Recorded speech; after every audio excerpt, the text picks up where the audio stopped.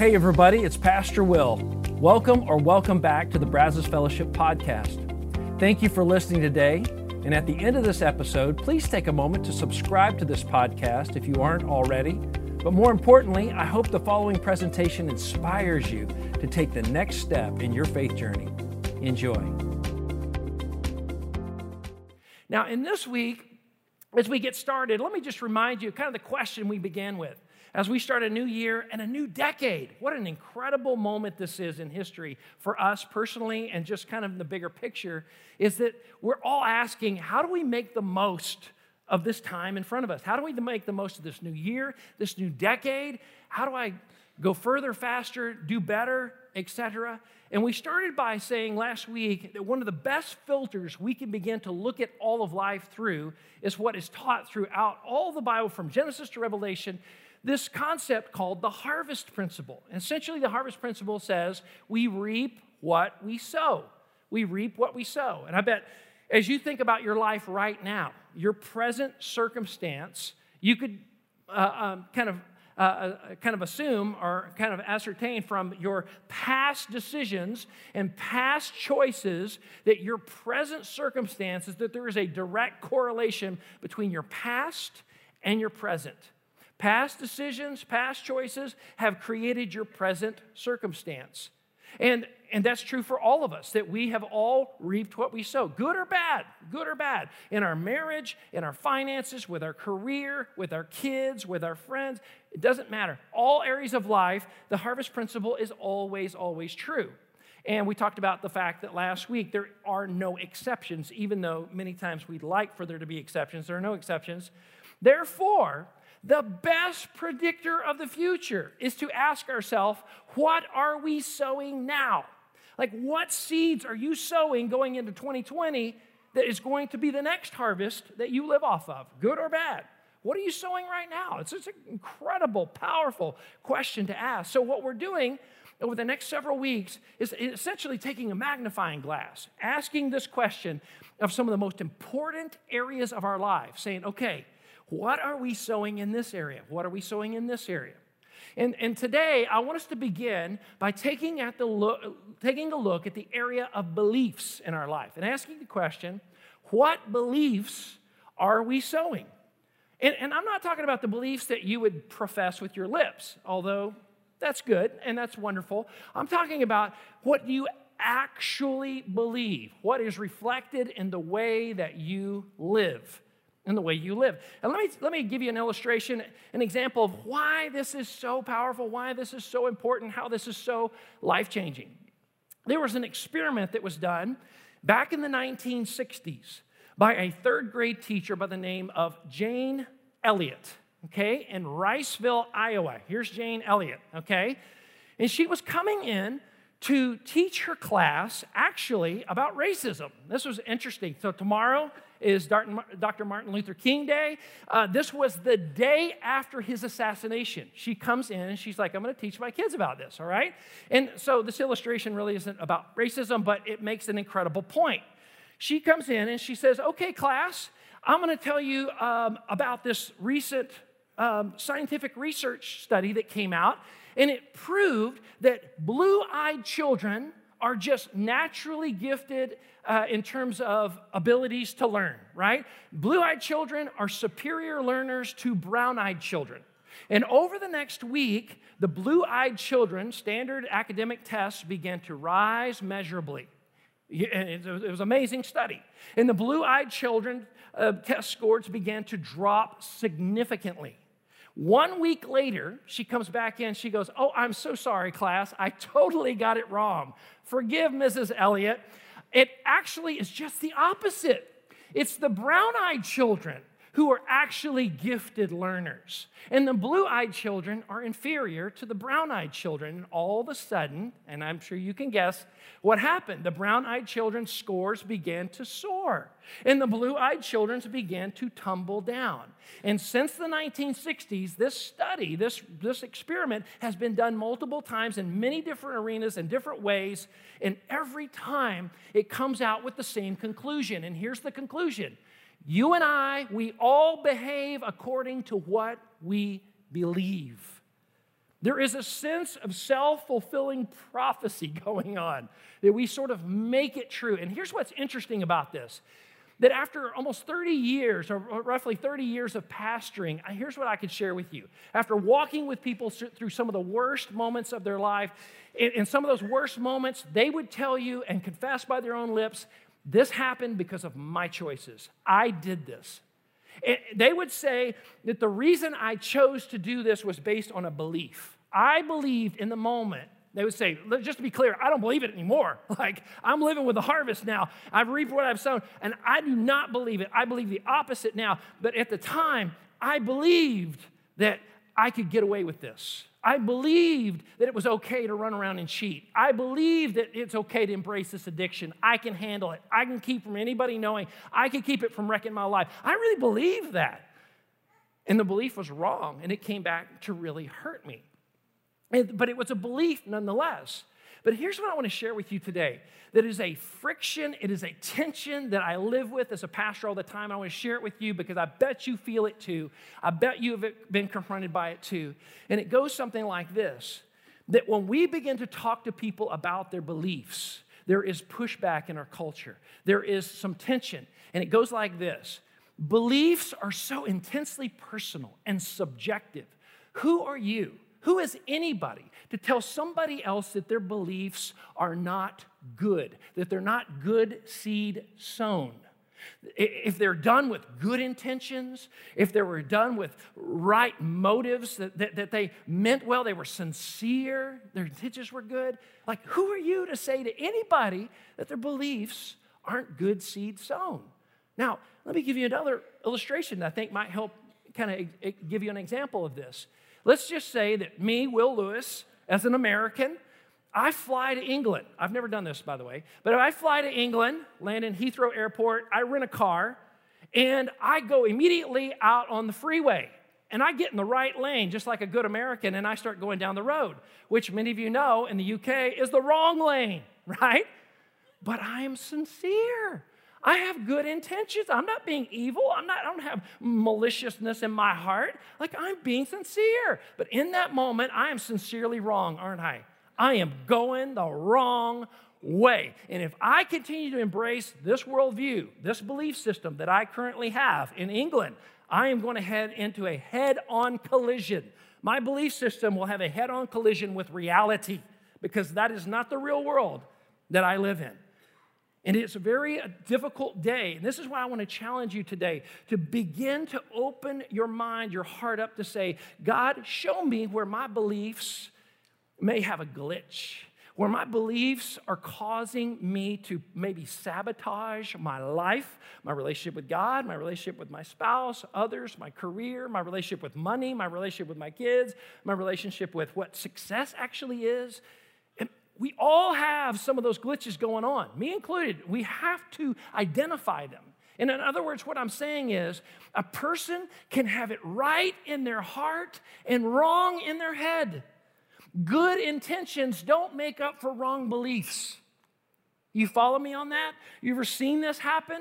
It's everywhere right now. And it's important for you and I to say, stop pointing the finger at everybody else, but to say, look, it's going on right here in this guy and this girl. Right? We're all doing it. And take a closer look to say, God, show me today where my beliefs are going off the rails, where I'm embracing things that are not drawing me closer to you and what you designed me for, what you created me for. And because here's the thing, guys. Your life will always move in the direction of your strongest beliefs. They're always going to. What you actually are convicted about, what you actually believe, what you actually want, not what you say at church or what you confess to other people, but deep down, what your behaviors, when nobody else is looking, what your behaviors reflect about you, what they reveal about you. So let's get down to the nitty-gritty today. We're going to talk about, and I want to ask you if you would just be so open with God right now, even right where you sit, if you could just say a secret prayer, a little quiet prayer between you and God, just say, God, show me where there are hidden beliefs in me that threaten to sabotage your divine destiny for me. Because everybody's got them. Everybody's got them. And are you willing to confront them? Are you willing to get honest about them? So I want to give you 3 questions today that I think could get down to the brass tacks on this and help us to be able to say, okay, here's where one of my issues is. Okay, so let's talk about the first one. Here's the first question. Do you believe God is good and he wants to give you good things? Like, I know what you're supposed to say at church. I know what the kids would say if I asked them over in the Brazos Kids area. Yeah, right? But the longer you live, you go through really hard things. You get your heart broken. You have people betray you. It's hard sometimes to not feel like, was that God trying to get me? What's going on there? Now, think about Christmas time. We have such a fun time at Christmas, Leslie and I. We've got 2 of our girls that are now moved out of the house. One's about to graduate from college. The other one just started. And so when Christmas rolls around, man, it's exciting because all 3 girls are going to be under the one roof, and that is like heaven to Leslie and I to have all the girls home. We're so excited to have that. And so we stopped all the guesswork several years back, and we've just told the girls, put together, I know this doesn't sound very spiritual, but put together a little wish list and give it to us for Christmas. That doesn't mean you're going to get everything on the wish list. I can guarantee you won't get everything on the wish list, but at least it gives us something to work off of, because there's nothing worse. I bet you have somebody in your family like this too, because I do, that gets you gifts whether you want them or not, right? They're going to get you a gift that you do not. You're looking at it going, I hope you kept the receipt because I want to take this back. Everybody likes to get good gifts that they actually want, right? And we like to give. We love that experience of, this is what I wanted. Oh my gosh, this is so cool. Thank you. That's so much fun at Christmas time. And the girls know that we love them. We have their best interest, and we want to give them good things. This is a highly motivating factor to get them to come home for Christmas. And I am totally okay with that. I am like, Christmas is about celebrating the birth of Jesus, yes, but I love to have them all in the house, and one of the best ways to celebrate Jesus is to show his love to each other with giving good gifts. And it doesn't mean it's a big price tag. It just means blessing one another and just having fun with that. And it's so fun as they get older, making their own money, and they're starting to have that fun to bless each other. But my point is when the kids get older, it is that knowledge of knowing that we love them and we want good things for them that influences their approach to us. It makes them want to come to us. And isn't it true when your kids get out of the house, you want them to come see you at least some, right? You don't necessarily want them to move back in with you, but you want them to come see you sometimes. And you want them to want to do that, not feel obligated. And so this is an important factor that Jesus thought about as he was considering how we relate to God the Father. And he knew something about us that we struggle with and stumble over sometimes, and that is that in our approach to God, he knew that it would be very hard to approach an all-powerful, all-knowing God if we didn't believe he was good and he wanted good things for us.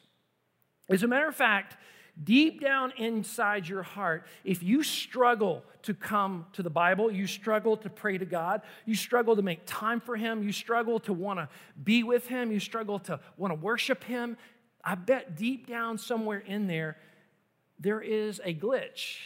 Do you really believe he's good? Do you really believe he wants good things for you? Jesus says, when you're approaching God, I want to give you a concept. I want to give you a picture to have in your mind. I think it'd be very helpful to you. And he shares it in this famous Sermon on the Mount, Matthew chapter 7, verses 9 through 11. Here's what he said, and let's read the highlighted words at the end together. He says, which of you, if your son asks for bread, would give him a stone?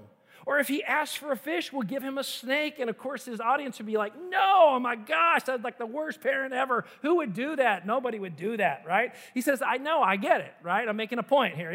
He says, and if you then, though you are evil, you are capable of evil. You're capable of sin. You're capable of a whole lot of bad stuff. Though you are capable of evil, know how to give good gifts to your children. How much more will your Father in heaven give, let's say it together, give good gifts to those who ask him? As if to say, Jesus is saying, where do you think you get that inclination in your heart to want to give good gifts to your kids?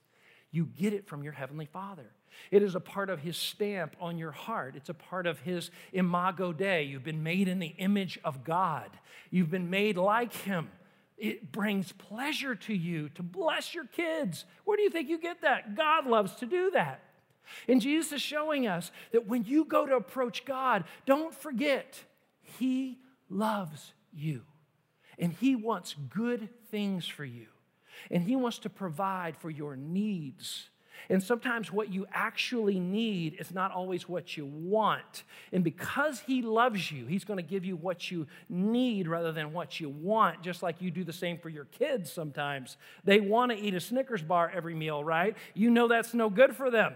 So you give them what they need rather than what they want sometimes because you know better. You have wisdom. There's a little snapshot of that dynamic between us and God. And Jesus is saying, you can trust Him. Now, I get it. For some of you in the room, you're saying, but Will, if you grew up with a daddy like mine, you'd struggle with trusting God too. And I get it. And I've talked to so many people. It was an alcoholic father. It was an absentee father. It was an abusive father. You fill in the blank. And it's very hard not to superimpose your earthly daddy's image onto your heavenly Father. It's very hard not to look through the filter of how you were treated by your earthly father onto your heavenly Father. But I'm telling you, it's worth the process, and it can be painful at times to say, God, show me where I am imposing things on you that do not belong to you. They belong to Him, and I will forgive him, but God never did this to you. And He loves you, and He wants good things for you, and He is worthy of your trust and your love and your loyalty and your faithfulness because He has shown that to you. And He will walk with you through anything and everything. But do you really believe He's good and He wants good things for you? Are you willing to work through that with the Lord? Here's the second question.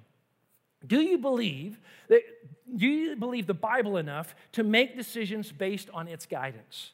Do you believe the Bible enough? And I know we live in a day where there's lots of questions, lots of doubts. And let me just kind of give you some things to think about, okay, as we approach the Bible. Because to believe that the Bible is untrustworthy is to say that we have found some other rational explanation for its miraculous nature. For example, there is over 2,000 prophecies in the Bible, some that were given hundreds of years, some giving thousands of years before their fulfillment that have been given. And Dr. Josh McDowell, in his book, Evidence That Demands a Verdict, he goes through and lays these out and basically says the statistical probability of these 2,000 prophecies being fulfilled without error in the way that they have been fulfilled is the same statistical probability as 1 in 10 to the 20,000th power. That is 10 with 20,000 zeros behind it. It looks something like this. I know you're looking at it going, that's just a white screen. It's actually 0.5 font. These are little zeros. I'm looking at it and I can barely tell, okay? They're super, super tiny. Imagine that number right there, okay, for just a moment. It's 1 in that number. Let's just take for a minute that we're going to roll a set of dice.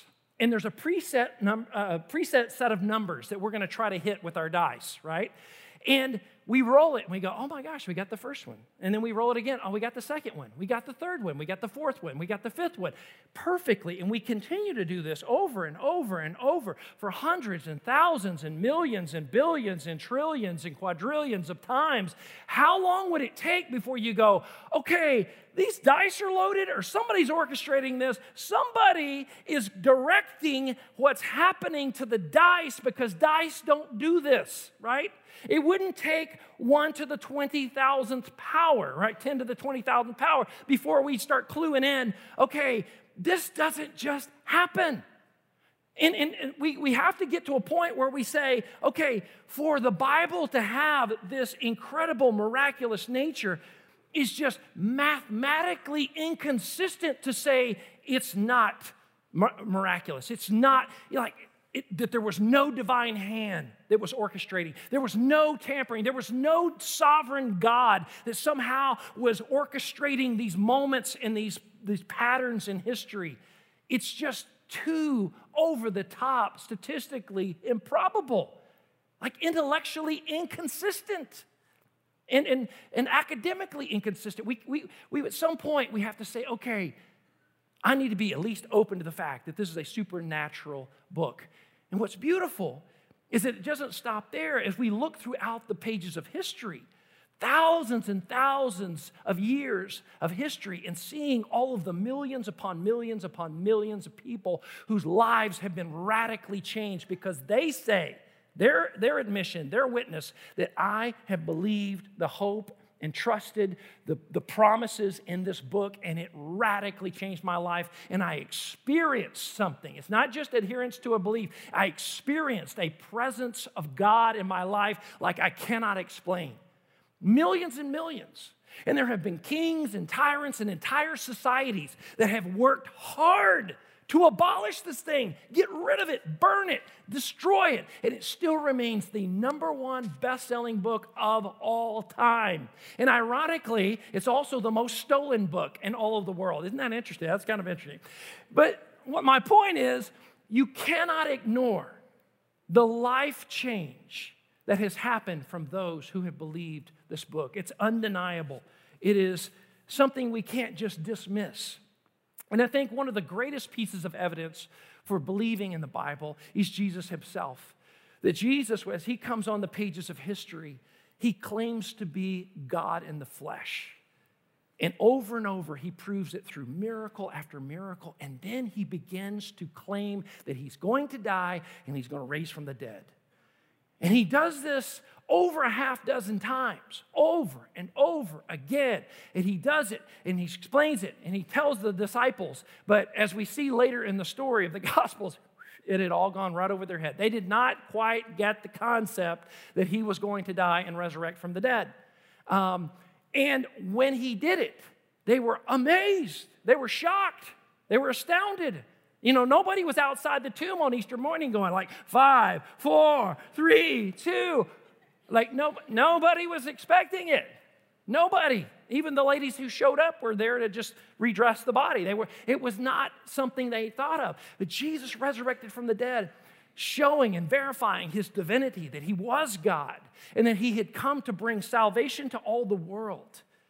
And Jesus, this Son of God, proving his divinity, this miraculous resurrection from the dead, a historical fact, one of the greatest sociological shifts in all of history. The number of people, over 250,000 by the end of the book of Acts, people who were now following the faith of Jesus Christ during a time where they could have disproved his resurrection easier than any other time in history because they were contemporaries to its event.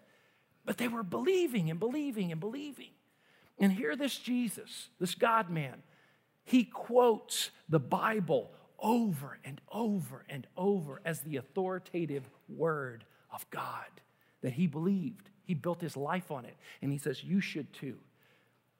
So my point today is, anybody who shows up claiming to be God, saying they're going to resurrect from the dead, and then pulls it off, we should listen to what he says. We should listen to whatever they say, right? Jesus is the only one. He's a single person in that category of history. And he shows us we can trust this. Just as a Christian, you come and you place faith in Jesus for the forgiveness of sin, that he becomes your Savior. In the same way, Jesus shows us that through faith, you can place your faith in the trustworthiness of God's word to build your life on it. Because Jesus does. Even when he was confronted, when he was tempted by Satan, he quoted God's word. When he went throughout his life, he quoted. He was over and over going back to God's truth as a baseline, foundation for how to live. And in the end of the Gospel of John, we're told this, chapter 20, verse 31. I love this. John reminds us. He says, but these things are written that you may, let's say it together, that you may believe that Jesus is the Messiah, the Savior of the world, the Anointed One. So much is compressed in that one word, Messiah, the Son of God, and that by believing that you may have life in his name. And this word belief is synonymous with faith, with trust. It's us placing the weight of our hope for the future and the present and the past on Jesus. And he's saying, and you can trust me. You can trust me. You can trust God's word. And you can build your life on it. And I know for some of you, that may be a scary proposition, but I challenge you that this be the year that you begin to step out. Even if it's baby steps at first, that's okay. Just start beginning to read it, apply it, put it in practice in your life, and just see if God doesn't begin to work in an amazing way. I've seen people so many times that by applying the works and words of Jesus, that Jesus himself becomes alive to them. And I want to encourage you to do that this year. Where are you in that belief? Here's number 3. Do you believe that everything that happens to you can be used by God to benefit you or someone else? Everything. Even the bad stuff, even the evil stuff, even the struggles that you go through. Do you believe that God can use it all? There's an incredible illustration in the Old Testament of a man named Joseph. He was one of the sons of Jacob. He was a favored son. His daddy loved him, but loved him so much that it made his brothers all jealous. So jealous, so insanely jealous, that they sold him into slavery. He was taken by these Midianite slave traders down into Egypt, sold to a man named Potiphar. He was a slave in his house. He did very well, was wrongly accused of a crime that he didn't commit, but spent several years in an Egyptian prison. And through a turn of events, he winds up being second in command, second only to Pharaoh himself and all of Egypt. Pharaoh puts him in command. He says, only with my menu, what I eat every day, is the only thing I'm going to be concerned with. Everything else, Joseph. Joseph's the man. He's calling the shots around here. Incredible. That's pretty good, going from prison one day to second in charge the next day. Only God could do that. And Joseph begins to, first item on the agenda was to get Egypt ready for a coming famine that God had revealed to Joseph. We got to get ready. So they began to stockpile and get ready for this famine. The famine hit the whole world. And the whole world, we're told, began to come to Egypt to get grain because they were all starving to death, including his brothers who had sold him into slavery all those years ago. And his brothers thought he was probably long gone, dead by now. They come and they show up to buy grain, and they realize, oh my gosh, this is our brother. They almost didn't recognize him. He was dressed like this wealthy, powerful Egyptian. He was not an Israeli anymore. And they fell on their faces and begged him to forgive them because they were like this little bug in his hand. He could just crush them right now if he wanted to. But he realized in that moment, God has used all this junk that happened in my life for good. Not just for me, but for everybody, even my family. I'm going to forgive these guys, and I'm going to let God's will be done, not my will be done, because it is more important. And he says this, I love this line from Genesis chapter 50, verse 20. And I'd encourage you to go back and read this incredible story from Genesis 37 to 50, incredible story of Joseph.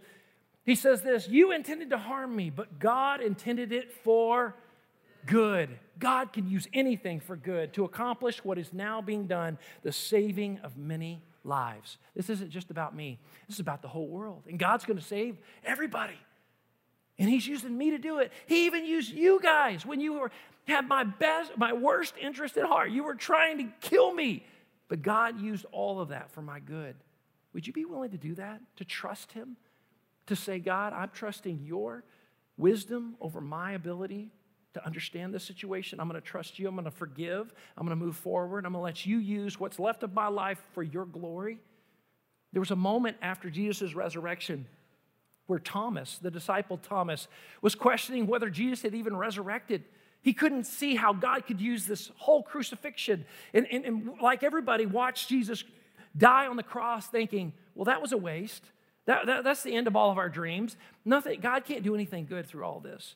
And Jesus shows up to the disciples, but Thomas wasn't there. And they come to Thomas and say, we saw the Lord, we've seen the Lord. And Thomas says, I'm not going to believe it. This is where he gets the name, Doubting Thomas. He says, I'm not going to believe it until I touch the nail scars in his hand and touch his side where he was pierced.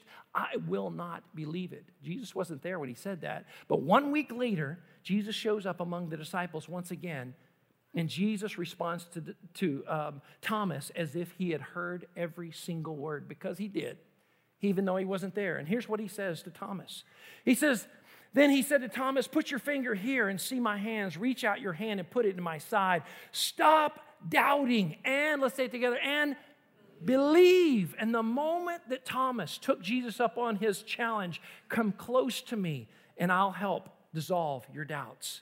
The moment he came close, here's what he exclaims. Let's say it out loud. Thomas said to him, my Lord and my God. That's who you are. I get it. You're my Lord. You're my God. You've conquered the grave. You are divine. You are the salvation of the world. You are the Messiah. You're everything you said you were. And I put all my faith in you. And Jesus goes on to say, Jesus told him, because you have seen me, you have believed. And then he talks about us. He talks about future believers, all of us in this room. He says, blessed are those who have not seen, yet have, let's say it together, have believed. Those who haven't seen but are willing to believe anyway. And Thomas in that moment, we have a picture, one artist portrayed him checking like, Jesus, yes, my Lord, my God. And what we were told is that after Jesus' ascension into heaven, he went on to the continent of India and brought the gospel of Jesus Christ to the Indian people. He was one of the first missionary to ever go to that continent. You know why? Because we behave according to what we believe. It changes everything when we begin to believe. I want to challenge you today. Would you be willing to say, God, show me where my beliefs have got some glitches, where I need to repent, surrender some stuff, ask you to help rearrange my view of you, Scripture, the future, my past, how you might be able to use it. Right now, here's the prayer I'm asking you to pray with me. It's simply saying, Jesus, I believe you are good. Your word is trustworthy to make decisions on, and you will use everything to benefit me or someone else. I declare you my Lord and my God.